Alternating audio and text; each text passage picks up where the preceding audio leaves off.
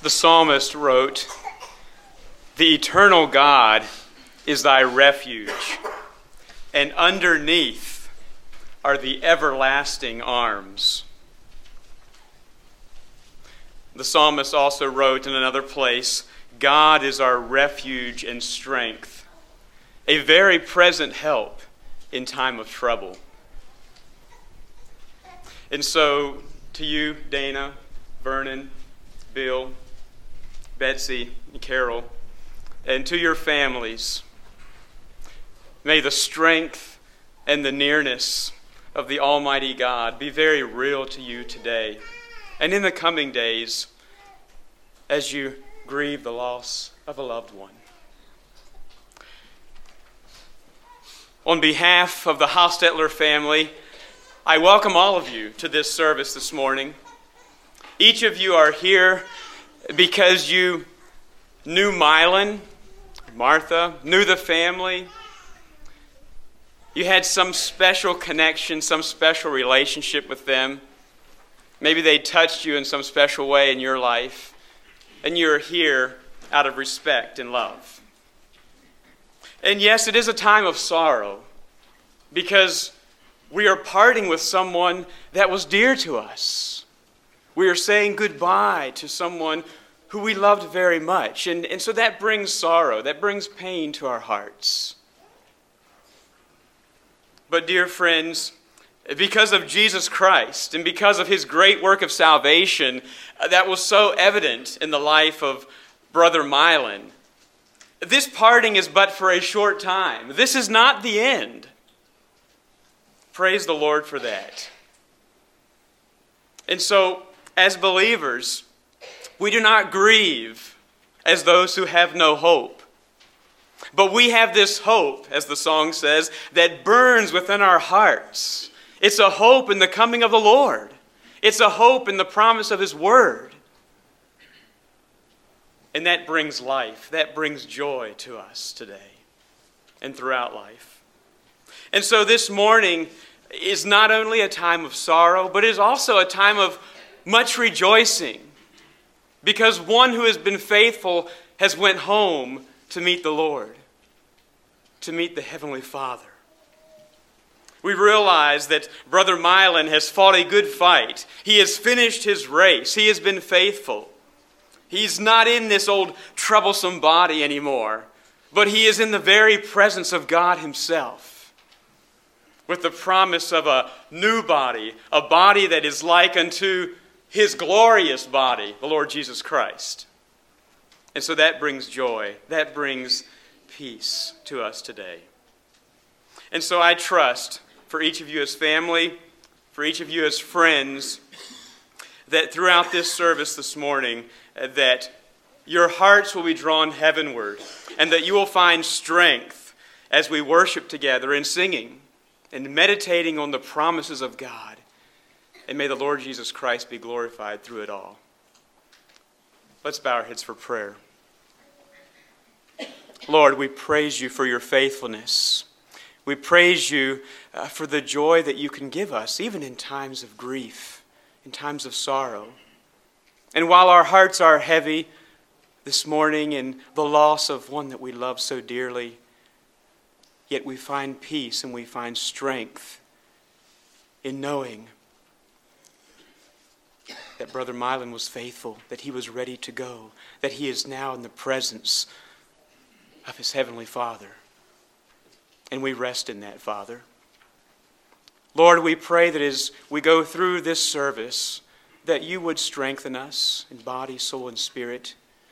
Give us your grace, give us your peace. Lord, we want you to be glorified through it all. And I pray especially for the Hostetler family today. May you hold them in your everlasting arms. May you minister deeply to their needs. You know what each one is going through, and you care about that. And so we lift them up to the throne of grace. And we pray that through this service today, that our hearts could be drawn closer to you, dear God. We pray it all in Jesus' name. Amen. Each of you, or most of you, should have a bulletin that gives the order of service we will simply be following in the order that is listed. And so Brother Joe Miller will be leading us in some congregational singing, and then we'll turn the time over to Brother Dan Martin, who serves as one of the ministers here along with me in the message of the morning. Some more singing, and then Jonathan Schrock, who is one of the grandsons, will be sharing the obituary, and some of the grandchildren sharing memories as well. And so may the Lord bless each of you as you take your part. There'll be no dark valley.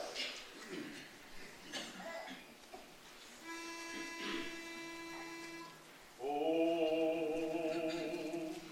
there'll be no dark valley when Jesus comes. There'll be no dark valley when Jesus comes.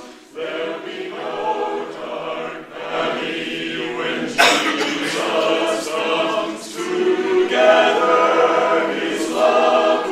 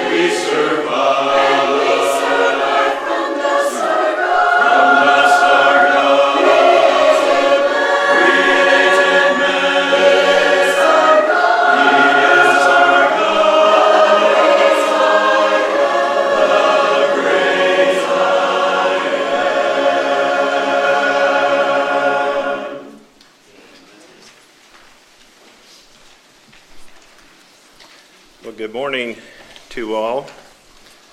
I too want to thank you for coming today. We are glad for each one who has come to remember with us the passing of Brother Mylon. May God's holy name be praised as we worship today. For a message, I invite you to Psalm 103. I understand in the weeks leading up to Brother Mylon's passing, this psalm was read to him, and he was encouraged and blessed by it. And so the family suggested that we use Psalm 103 today. And so with God's help, I will share a few thoughts from this passage. I will be focusing mostly on the first 5 verses. And I would encourage you at another time, in another place, to read the complete chapter and think on it and meditate on the passage. There's much in this passage in Psalm 103. Psalm 103 begins with the words, "Bless the Lord, O my soul, and all that is within me, bless his holy name." I want to begin by reading the first 5 verses of Psalm 103. Bless the Lord, O my soul, and all that is within me, bless his holy name. Bless the Lord, O my soul, and forget not all his benefits, who forgives all your iniquities, who heals all your diseases, who redeems your life from destruction, who crowns you with loving kindness and tender mercies, who satisfies your mouth with good things, so that your youth is renewed like the eagles. In verse 1 and 2, we are admonished 3 times to bless the Lord. To bless is an act of adoration, an act of deep love and respect. This adoration may be expressed by a look, or words, or by actions. And so to bless the Lord is simply an outward expression of love and respect. Bless the Lord, O my soul. And then we have the phrase that follows, and all that is within me, bless his holy name. What is within us that can or should bless his holy name? Would it not be our hearts, our souls, our minds, our thoughts? Bless the Lord, O my soul, and all that is within me, heart, soul, mind, bless his holy name.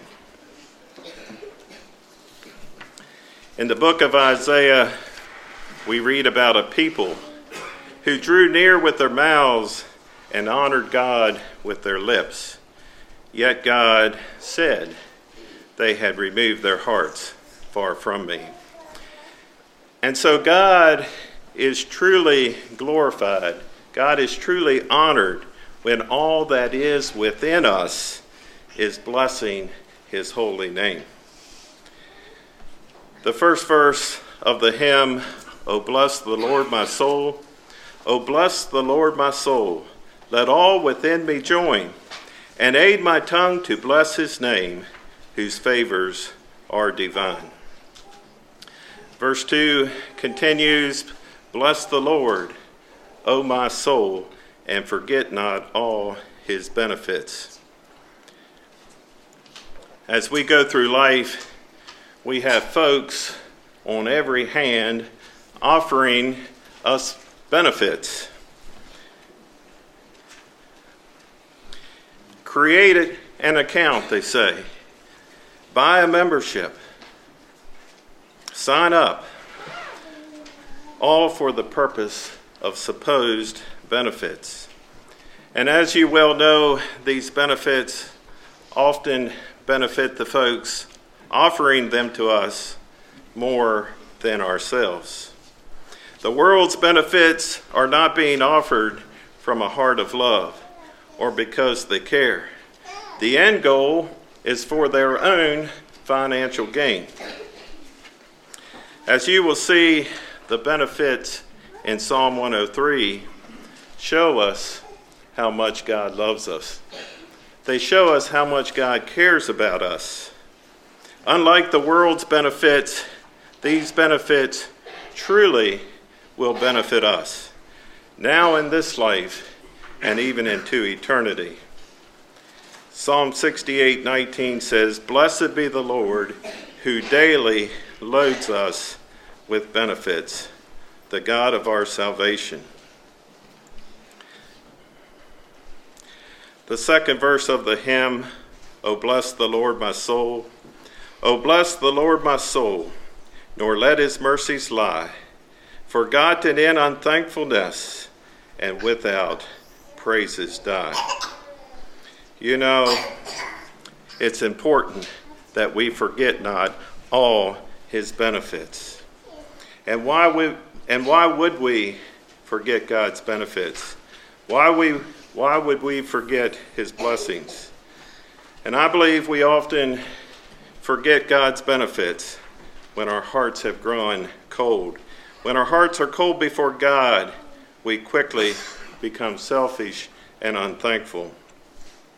Our human nature is forgetful, and many times that forgetfulness is a tremendous blessing. Sometimes not so much. But spiritual forgetfulness is a symptom of an unthankful heart.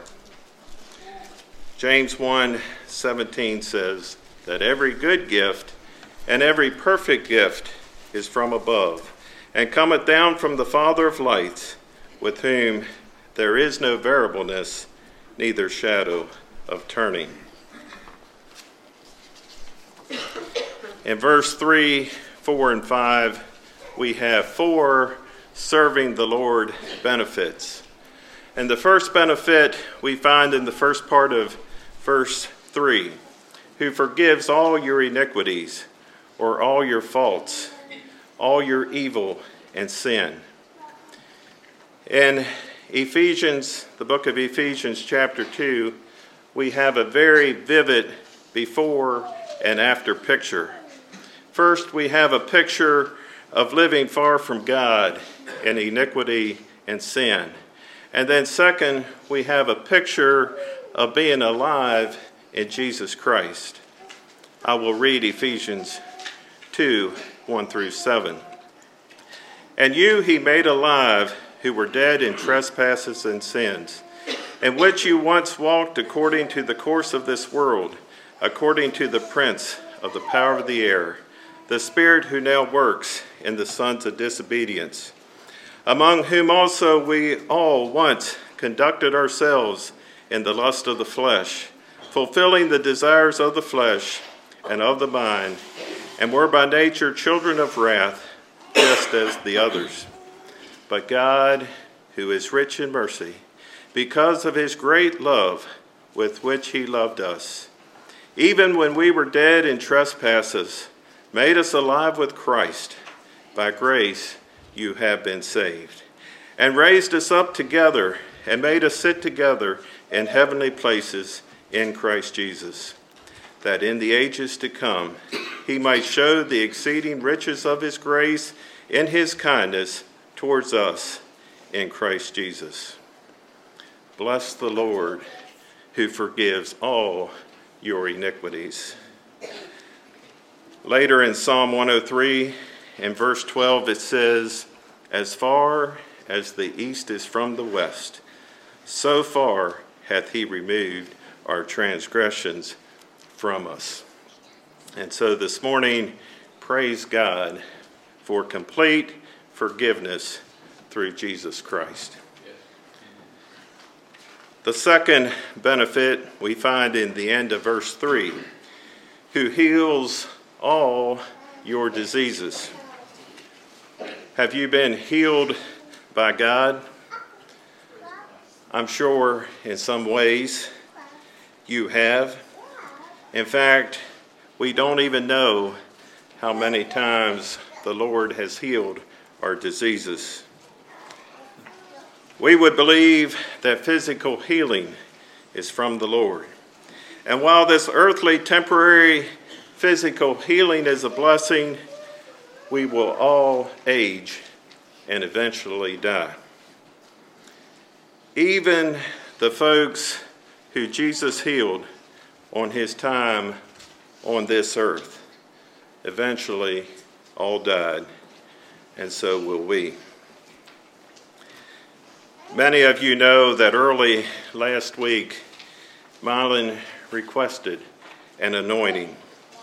And in the name of Jesus, we laid hands on him and prayed for healing. In faith, we prayed that God's perfect will would be done. And I believe without a doubt that God's perfect will was done. God, instead of doing a temporary repair on Mylon's 90-some-year-old body, he chose to make it brand new. You see, for the Christian, like the gospel song says, I'm a winner either way, if I go or if I stay. And that was Mylon's testimony a little over a week ago. He said, I would be okay with the miracle, but he said, if not, that's fine too. Verse 14, 15, and 16 of Psalm 103 says, for he knows our frame, he remembers that we are dust. As for man, his days are like grass, as the flower of the field, so he flourishes. For the wind passes over it, and it is gone, and its place remembers it no more.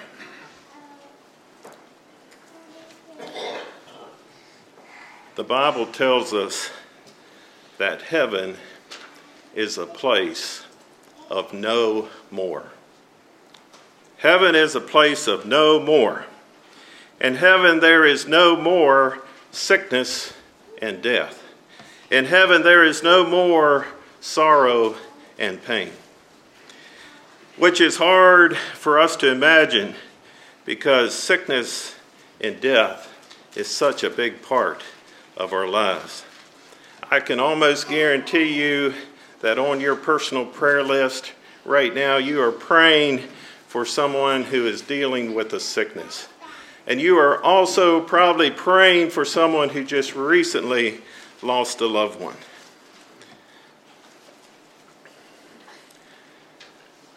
The Bible says in Revelation 21, 4 and 5, and God will wipe away every tear from their eyes.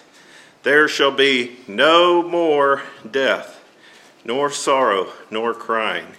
There shall be no more pain, for the former things have passed away. Then he who sat on the throne said, behold, I make all things new. And he said to me, write, for these words are true and faithful. Can you imagine a world with no sickness, no death, no pain, no sorrow? Heaven is a place of no more. And so, yes, God will eventually heal all our diseases. Bless the Lord who heals all your diseases. Verse 3 of the hymn, O bless the Lord, my soul. 'Tis he forgives thy sin. 'Tis he relieves thy pain. 'Tis he that heals thy sicknesses and makes thee young again. The third benefit we find in the first part of verse 4. Bless the Lord for redemption, who redeems your life from destruction. If you look at that word destruction, it has the thought of the pit. We all know about destructive living. It's all around us. And some of us here have even experienced it ourselves. Those who have been redeemed from a life of destruction have much to praise the Lord for today. Psalm 40, 1 through 3 says, I waited patiently for the Lord, and he inclined to me and heard my cry. He also brought me out of the horrible pit, out of the miry clay, and set my feet upon a rock and established my steps. He has put a new song in my mouth, praise to our God. Many will see it in fear and will trust in the Lord. 1 Peter 1, 18 and 19 says, knowing that you were not redeemed with corruptible things like silver or gold, from your aimless conduct received by tradition from your fathers, but with the precious blood of Christ, as a lamb without blemish and without spot. Bless the Lord, who redeems your life from destruction.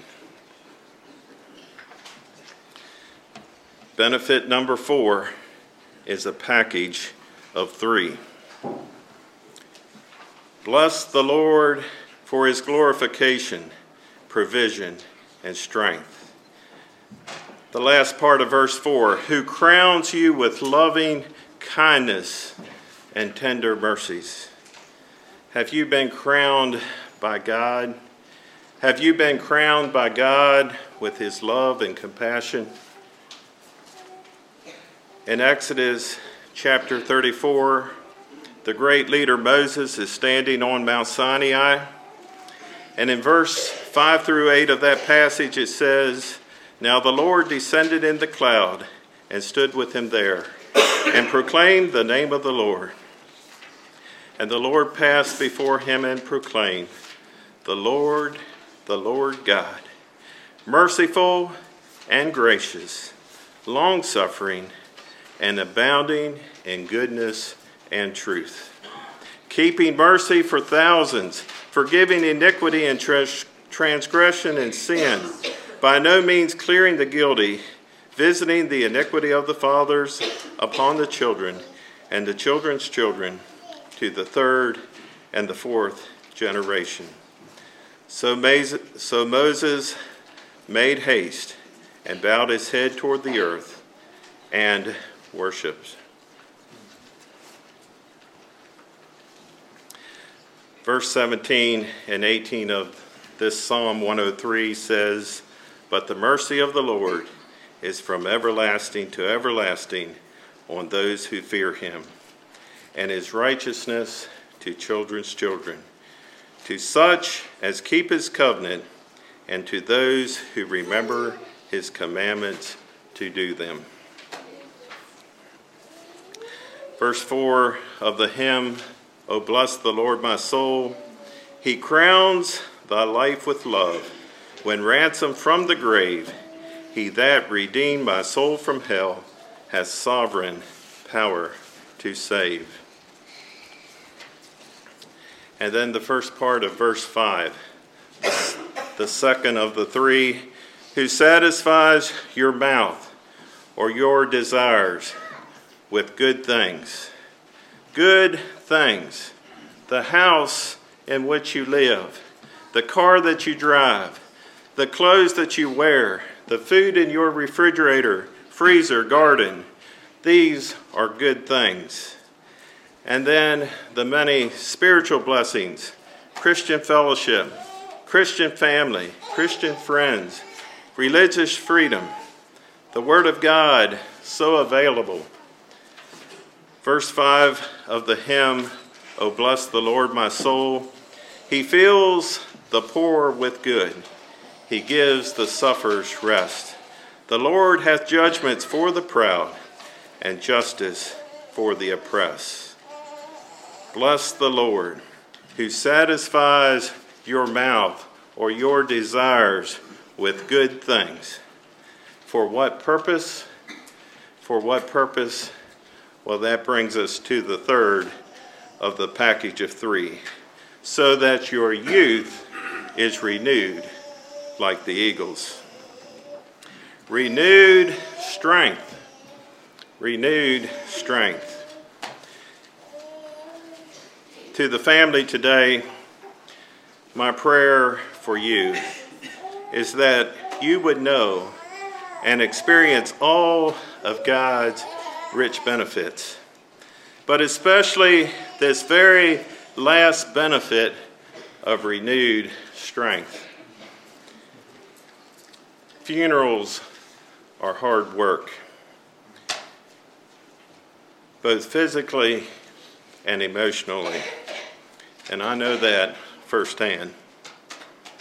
And so my encouragement to you today and in the days ahead is for you to bless the Lord and wait on Him for renewed strength. I will leave you with the words from Isaiah 40:28 through 31.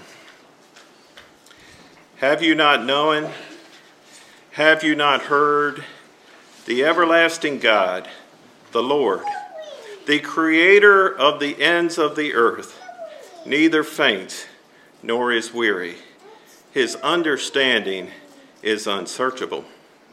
He gives power to the weak, and to those who have no might he increases strength.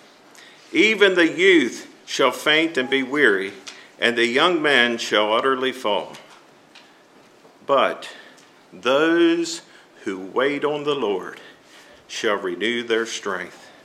They shall mount up with wings like eagles. They shall run and not be weary. They shall walk and not faint. God bless you all.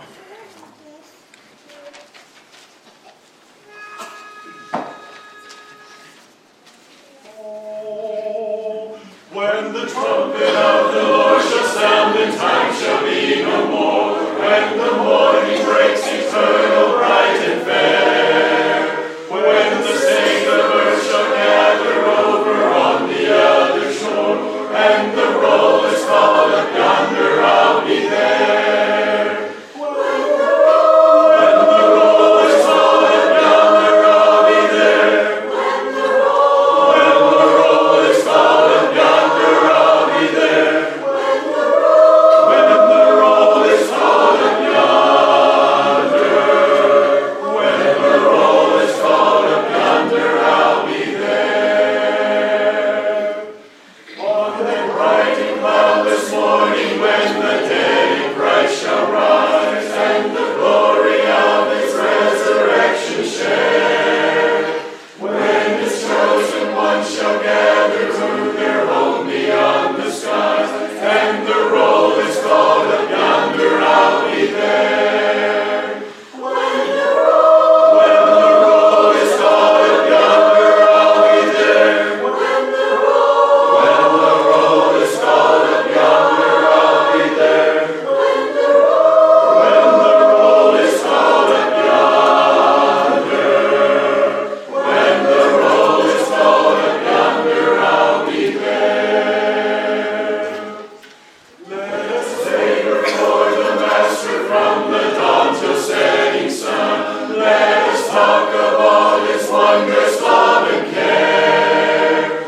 Then when all of life is over and our work on earth is done, and the roll is called up yonder, I'll be there.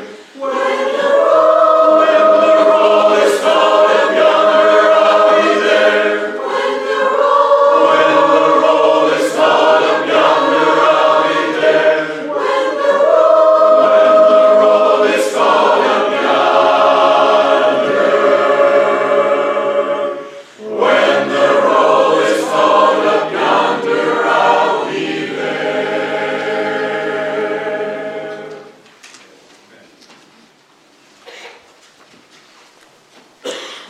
Okay, I will read the obituary, and then a number of cousins will share memories of Grandpa.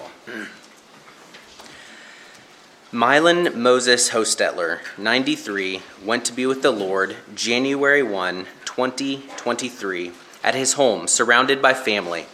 He was born in Holmes County, Ohio, on May 23, 1929, the youngest son of the late Emery J. and Nettie W. Hostetler. He was also preceded in death by his wife, Martha Kramer Hostetler.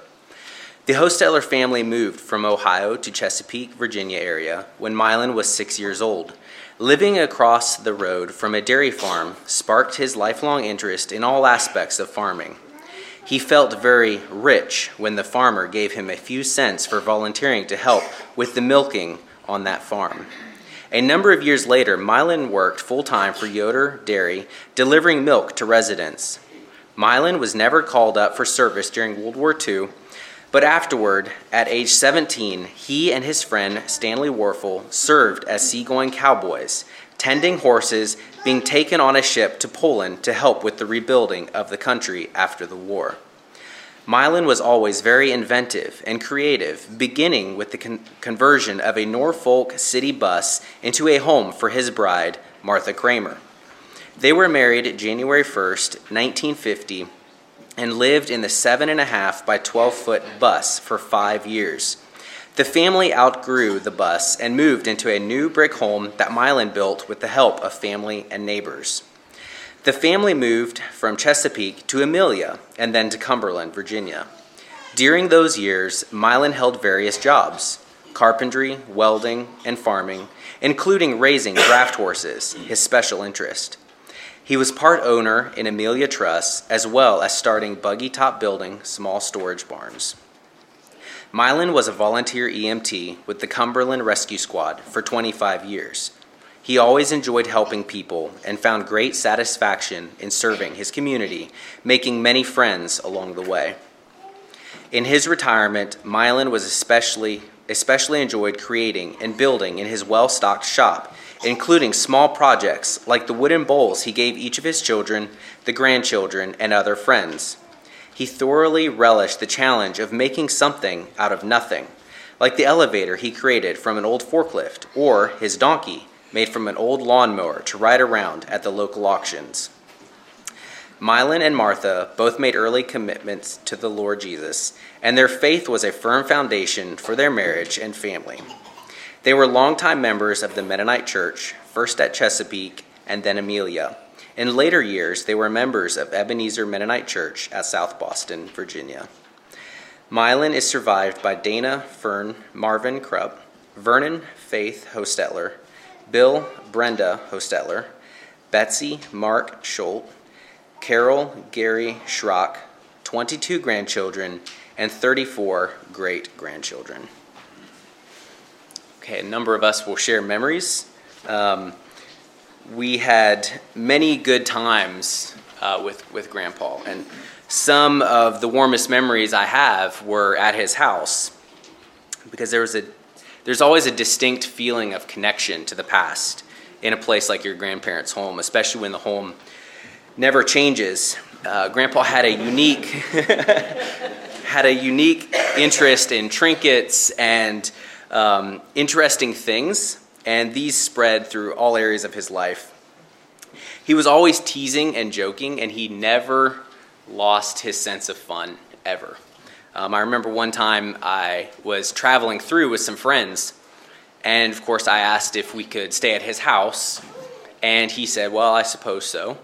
And so we did.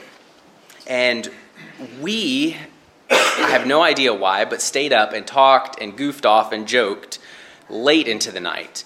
And Grandpa had gone to bed at a normal hour, and somewhere around maybe 1 o'clock in the morning, he kind of walked out bleary-eyed and said, have you guys considered maybe going to bed yet? And I said, well, yes, we have, in fact, thought we would probably be getting to that pretty soon, especially now that we had woke him up. And he said, well, I think that's a good idea. And in fact, it's such a good idea, I'd already thought of it yesterday evening. So we promptly, shut things down and went to bed. And the next day, he didn't say a word about it. He wasn't upset at all. And he never was. I don't remember anything. I really don't remember ever even being reprimanded by him. He was always very gracious towards us, and I see that a lot more now as an adult. He was always very, very kind to us. And as he got older, he had a bit more interest in us, I believe. Like, he saw us more maybe as peers. and that warmth came through a lot more. And the last couple of years, he had a particular interest in finding me a wife for some reason. And it came up every time I saw him, and I'm not sure why, but it just did. And so he would always ask me, how goes the search? And I said, well, I'm not necessarily searching, but okay. And he said, well, he was visiting our church. He said, well, what about the young lady sitting behind you in church today? I said, who? I didn't see anyone sitting behind me in church. And he said, oh, yeah. So he described her to me, and I said, oh, I know who you're talking about. I said, well, I think she's about 20 years older than me, so I just don't think it's going to work out too well. And he said, oh, well, from where I was sitting, she seemed pretty young to me. So I said, well, yeah, okay, that may be. But I said, I believe that her children and husband may not appreciate that very much. And he just smiled and laughed. He said, well, that could pose a little bit of a problem. So that was just how he was, and I always appreciated that because he never took himself too seriously while also being a very serious person, and that's something I appreciated a lot. He was very, very serious, but he just had a way of like taking things down a notch and just appreciating the moment and having fun with it. So I just appreciated that, and his steady presence in our lives was a very grounding thing, and that's something I value very much and have learned a lot from, something I appreciate just so much. So yeah, we will miss him, but he gave us all a great gift.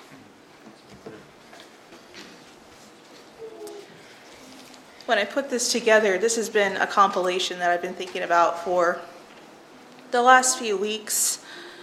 And I had told Rachel that it was relatively short. I thought it had a page and a half. Last night I was reviewing everything, and it was actually 2.5 pages.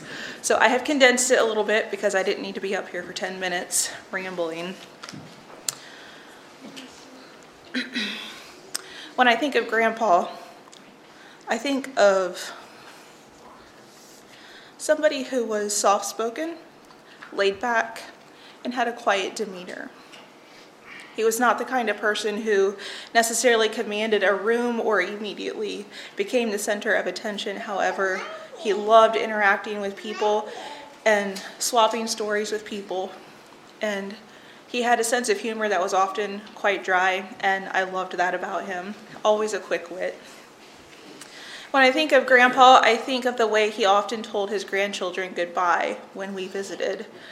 For the boys, he'd say with a twinkle in his eye, "Now you be a good girl." And to the girls, he'd reverse it, "You be a good boy." When I think of Grandpa, I think of someone who liked order. His workshop was always well organized, with a specific place for each tool. His house was much the same way. Everything had a specific place, right down to the wooden spoon that propped open the cover of his coffee pot. When I think of Grandpa, I think of fascinating mementos from the past. Grandpa was not a pack rat, but he also did not throw everything away. In the living room above the desk is a curio cabinet filled with small items that each tell a story about Grandpa's life and his family. Most people probably would have tossed the clunky brown 1950s light switches, but Grandpa kept them because they were once part of the city bus that he renovated and turned into a tiny home.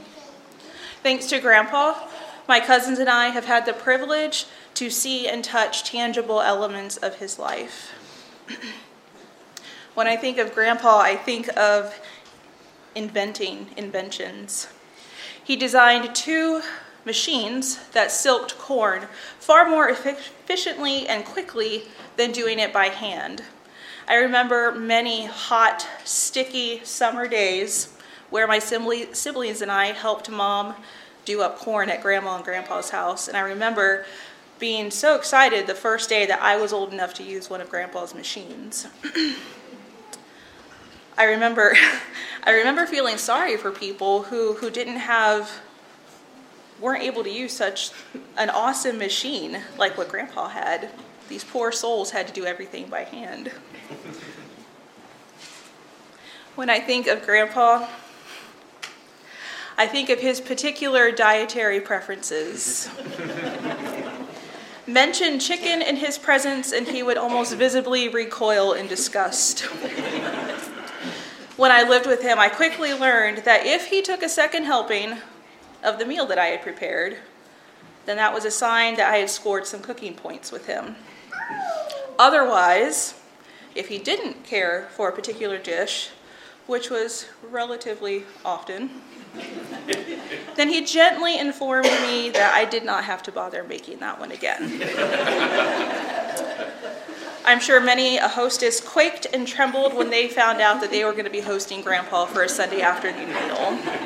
Bless you. When I think of Grandpa, I think of artistry. That's not necessarily a term I would have put to him probably years ago, but as an adult, and I survey the different things that he has designed and created, and from scratch often. And I think artistry is a word that aptly describes him. He did so many creative things, from the woodworking that was already mentioned to inventing things like corn silking machines. I see his ingenuity and his creativity reflected in his children and his grandchildren. We have musicians, woodworkers, a magazine editor, writers, bakers, videographers, floral designers, artists who sketch and draw, seamstresses, gardeners, and so many more. I like to think that perhaps some or all of that is partially influenced by the creativity that Grandpa brought to our lives.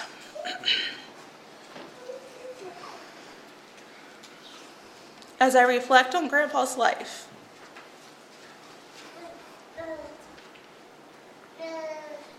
I'm reminded of a quote by Jackie Hill Perry. In heaven, we will be ourselves, the truest version of us, in fact. Imagine it. You, personality and all, with no sin, no guard, no insecurity or fear, just you as a free being, finally and forever. Grandpa is experiencing all of that in the glorious presence of his Savior. Because of the sacrifice that Jesus made on the cross, Grandpa is free from all fear, heartache, anxiety, and temptation. This earthly death is not the end. It's the beginning of a beautiful life everlasting. This is the very reason Jesus chose to die. He chose death so that we could choose life. I know that one of Grandpa's deepest wishes was that each one of his family members would know the peace that only Jesus can give. And I know that he dearly hoped to be able to see all of his family again one day.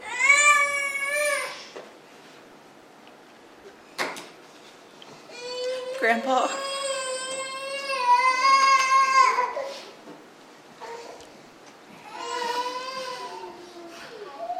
I love you, and I'm so glad that I had the privilege of being your granddaughter. You be a good girl now.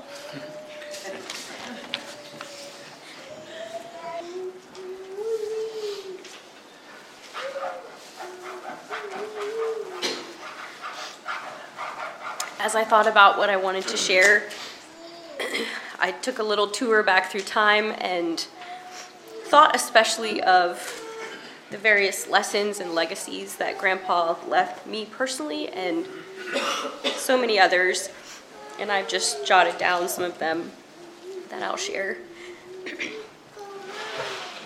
As a little child, I remember the long drives to Virginia from Tennessee. It was about 8 hours. And the excitement of finally arriving. Grandpa and Grandma would often be waiting on the stoop to greet us as we arrived, and there was nothing like coming to their house. Like John mentioned, It was warm and cozy, and it smelled just a certain way. That was just Grandpa and Grandma's house. In some ways, it kind of felt like coming home, and I still have that feeling when I go there.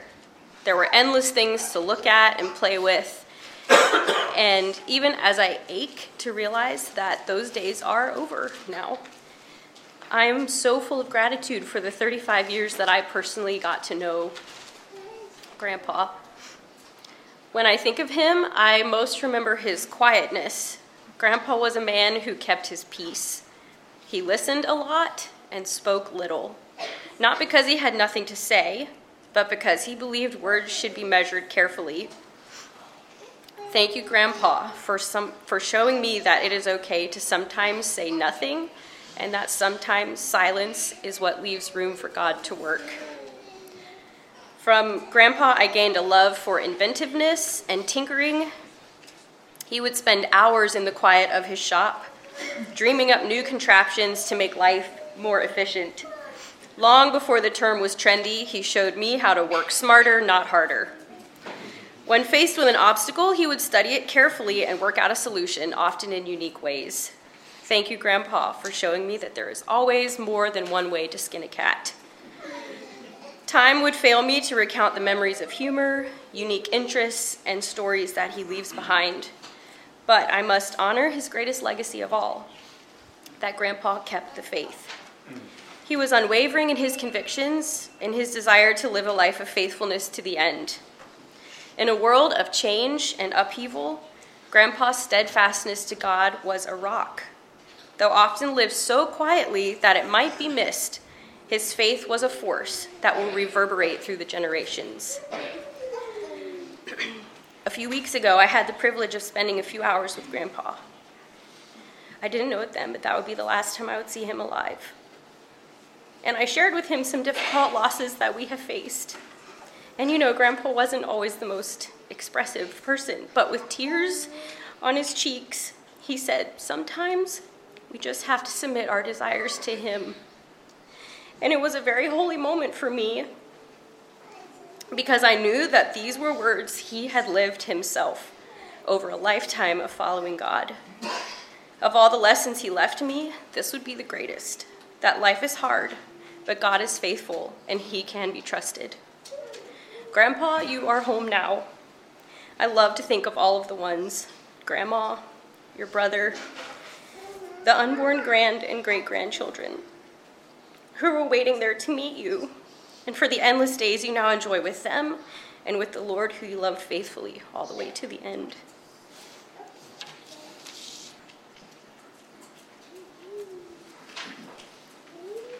One of the things we all remember Grandpa for is his one-liners and quick wit. And I've been slowly writing them down as I think of them. And one that fits well is a gallon of words for a teaspoon of thought. Oftentimes he'd be wearing shirts that had name tags on them. I don't even know where he got them, but he was always wearing a different one, it seemed like. And you'd ask him, oh, okay, and you'd look at, oh, how's, John or whatever, or Octavian. He's like, I'm undercover.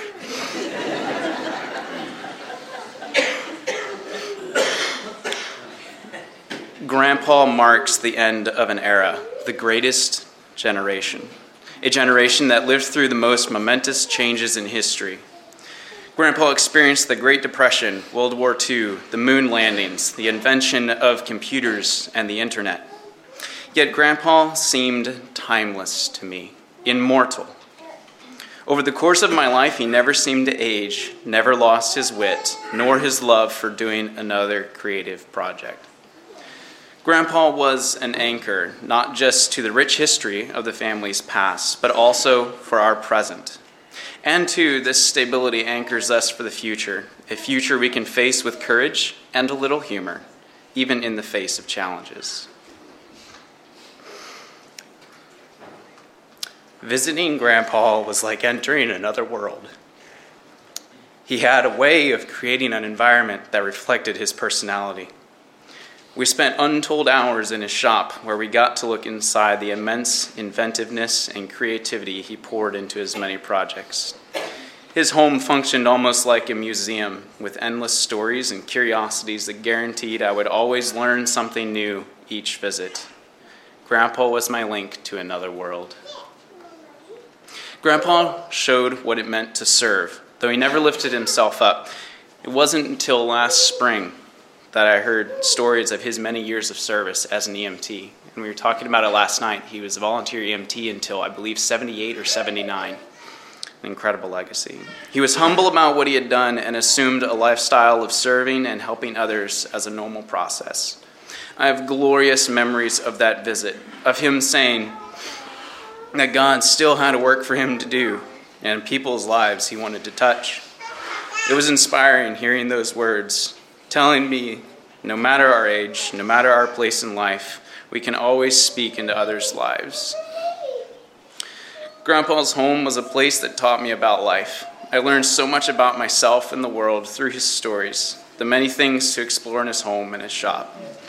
He built a world bent towards learning and chasing curiosity, a world that cared about the past so that we had tools for thinking about the future. Reflecting in the immediate aftermath of his death, several words come to mind to describe Grandpa: stability, humor, anchor, curiosity, problem-solving, inventor.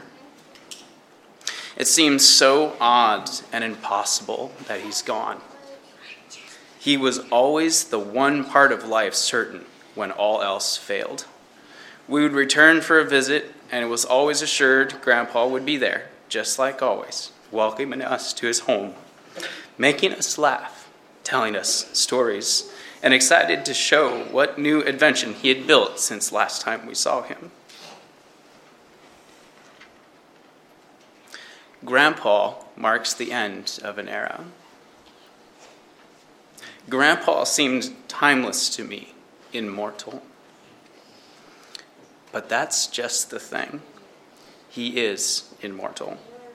He lives on through us, and he lives on beyond the reach of all death.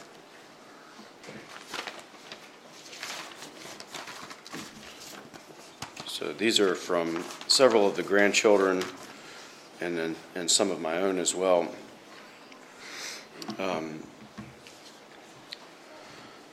Some of the things that I remember, sometimes a word picture I think is one of the best ways to remember. And I think of the Ford tractor, his shop, the barn,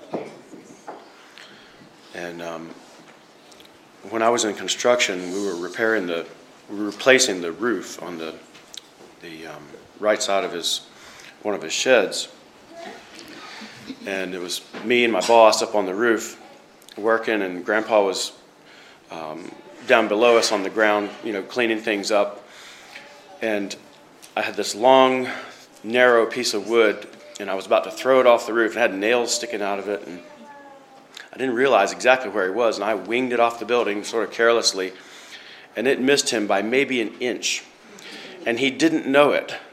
And me and my boss looked at each other with wide eyes, and we never said a thing, but I think I told him maybe 10 years later. But, and speaking of nearly traumatic events, he and I actually served together on the rescue squad that Reagan just mentioned, and he actually served quite a long time there until I was I remember running calls with him and he teaching me things.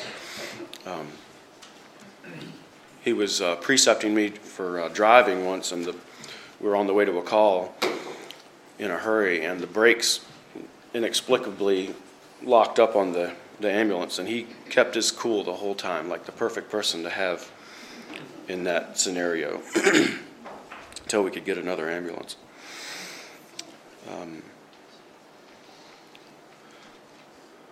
Some other word pictures would be wood, just plain wood. He could do anything with wood, make anything. Some words that I remember hearing that most of you will not get at all, but I know all grandchildren will get, is woolly gicks. I'll get in your wool. And I remember his recliner. We would make it a point, as little children, we would make it a point to go sit in his recliner when he vacated it so that he would have to come sit on us. We knew he wouldn't really, sit on us, but he would pretend he would till we moved. And I remember him reading Luke 2 every Christmas. Joseph and Mary went down for all the world to be taxed. I just remember that specifically as a memory. He always was about, like has been mentioned, making things not necessarily faster, but certainly more efficient.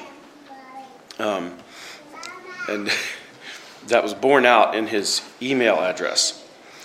I was shocked when I found out that my own grandfather had an email. That was a revelation, to be sure. But his email address, the first one, was work a little, rest a lot at hotmail.com. That is true story.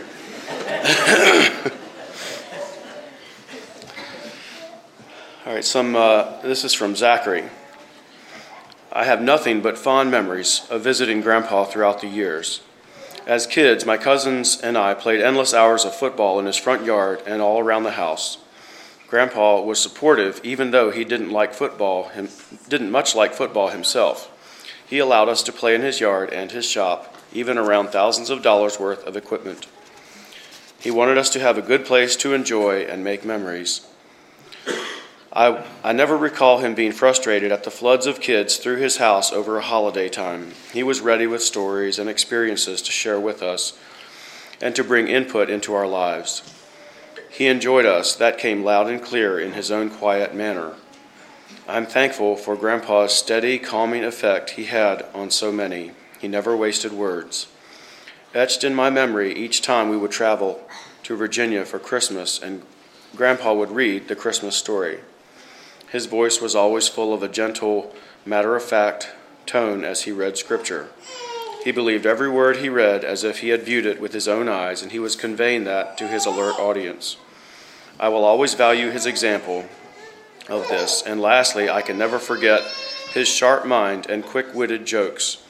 Even at age 93 and a half, he was cracking jokes with me as I said goodbye. Those are special moments. It was so good to visit him over Thanksgiving this past year with my 5-year-old daughter and see her interact with her great-grandfather. When she asked what his shirt name tag said, his old age response was, "I'm working undercover." And in parentheses, he writes, I believe his second-hand shirt said Octavio that day. You are one of a kind, Grandpa, and we love you dearly. You are now free and with a new body. I'll always treasure the memories with you and heed your advice to be strong in the Lord. You kept the faith and made it home. Thank you for giving us such a legacy and example to follow. And from Marlene. Grandpa's house was a place of stability, predictable in a way that anchored me, but also woke my curiosity. I was fascinated by the things that held stories in his house and on his property, his stories and memories of times long ago, always just under the surface. But Grandpa was also comfortable with curiosity and trying new things. I remember a visit as a newlywed when Grandpa asked my techie husband to help finish setting up his new computer and printer, already his second or third computer. And then we seamlessly transitioned to silking corn for supper on his homemade machine that used a paintbrush. Grandpa, I loved your ready wit, curious mind, and quiet faithfulness. You opened up my horizons and taught me that we choose the things that are important to us in life. This is from Suzanne. I remember during one visit that Grandpa showed all the cousins around his shop. Playing in his shop was the most fun for me.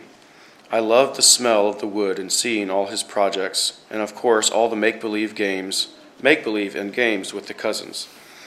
I cherished the items that he made, a wooden bowl, and of course the stool he sent back with my mom to Oregon from his kitchen. I am so grateful that I had a chance to talk to him on the phone for a little when he had COVID and thank him for the stool.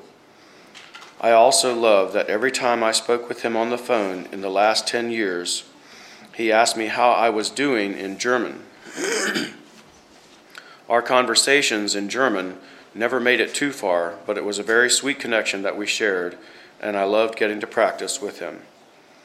And this is a memory I probably share with my siblings and cousins, but I always laughed when he told me to be a good boy, and I loved the twinkle in his eye and his sideways smile as he said it.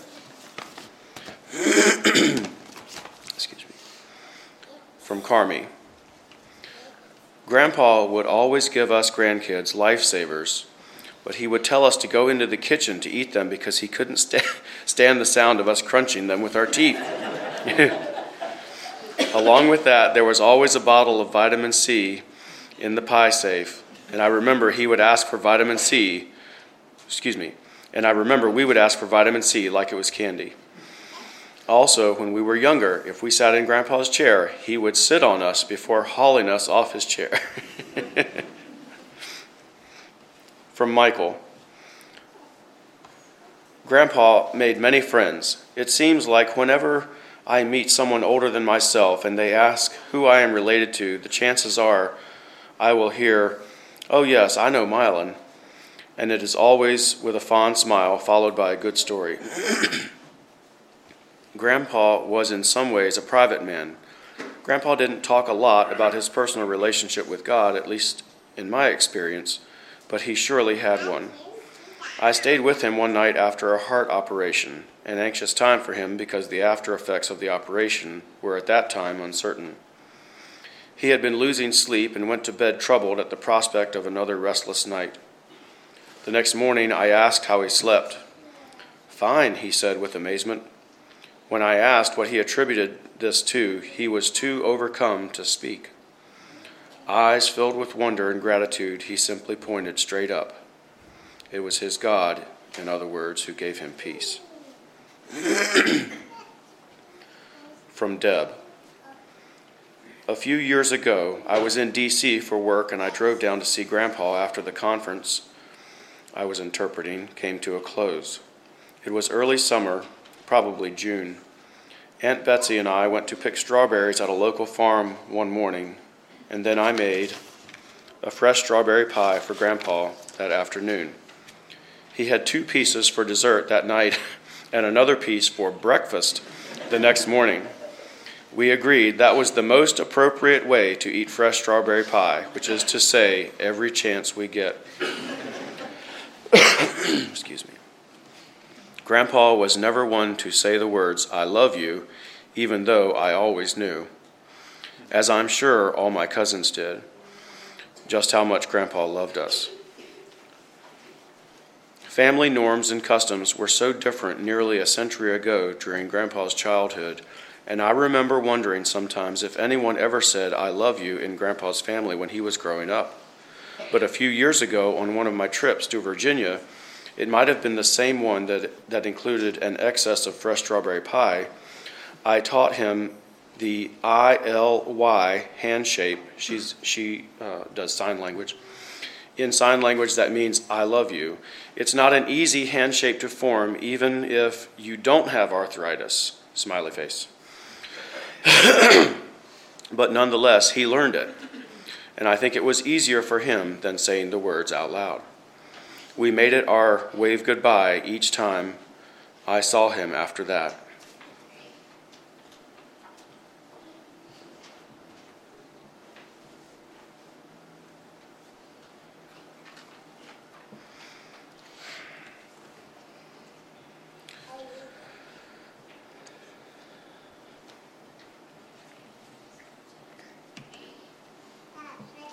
Just 2 weeks before he died,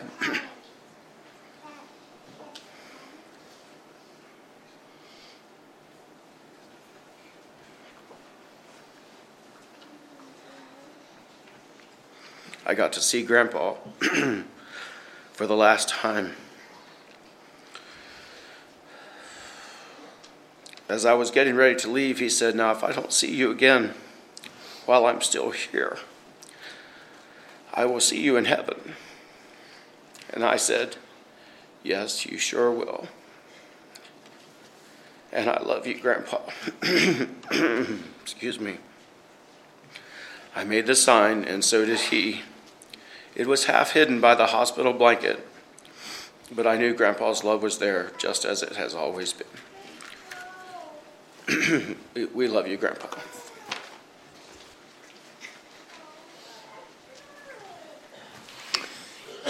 In just a moment, we will have closing prayer, and I would like to ask Dave Slabaugh to lead us in closing prayer in just a moment. But first, I will share just a few comments and then a couple announcements. It goes without saying that Mylon left us a legacy of faith and faithfulness.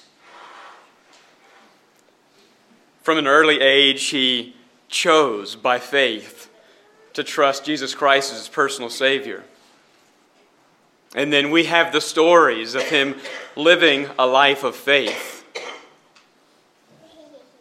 And as has been mentioned already, in just the week before he passed away, he exercised his faith again by calling for an anointing, a sign of his surrender to Jesus Christ and what the Lord wanted to do with his life. And we understand that some of his last words were, "Be faithful. Be faithful." That was what was on his heart. That's what mattered to him the most.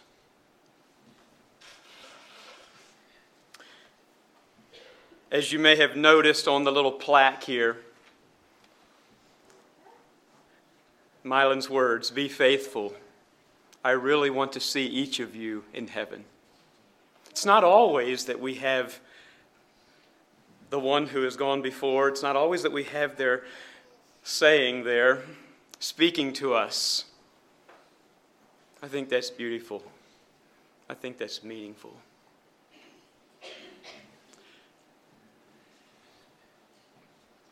You know, each of us are writing a legacy today. Do you know that? You are writing a legacy today. What will your legacy be? You see, one day, this day will be your day. What will be remembered about your life? Mylon really wants to see each one of us in heaven. But dear people, we don't reach heaven by default. We reach heaven through choosing by faith to accept Jesus Christ as our personal Lord and Savior, and by living a life of faithfulness. In Luke chapter 18, Jesus asked a question, "When the Son of Man cometh, shall he find faith on the earth?" And I believe he will. I'm confident that he will find faith. Perhaps the more pertinent question to each of us today is, will he find faith in my life? Will he find faith in your life?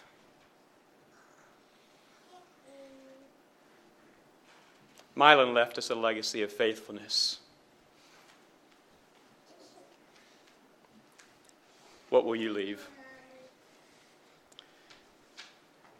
And so today, if the Lord is speaking to you, perhaps you have never made that step of faith. Perhaps you have never chosen by faith to accept Jesus Christ as your personal Lord and Savior. Or perhaps you have, but you know that you have wandered away from that and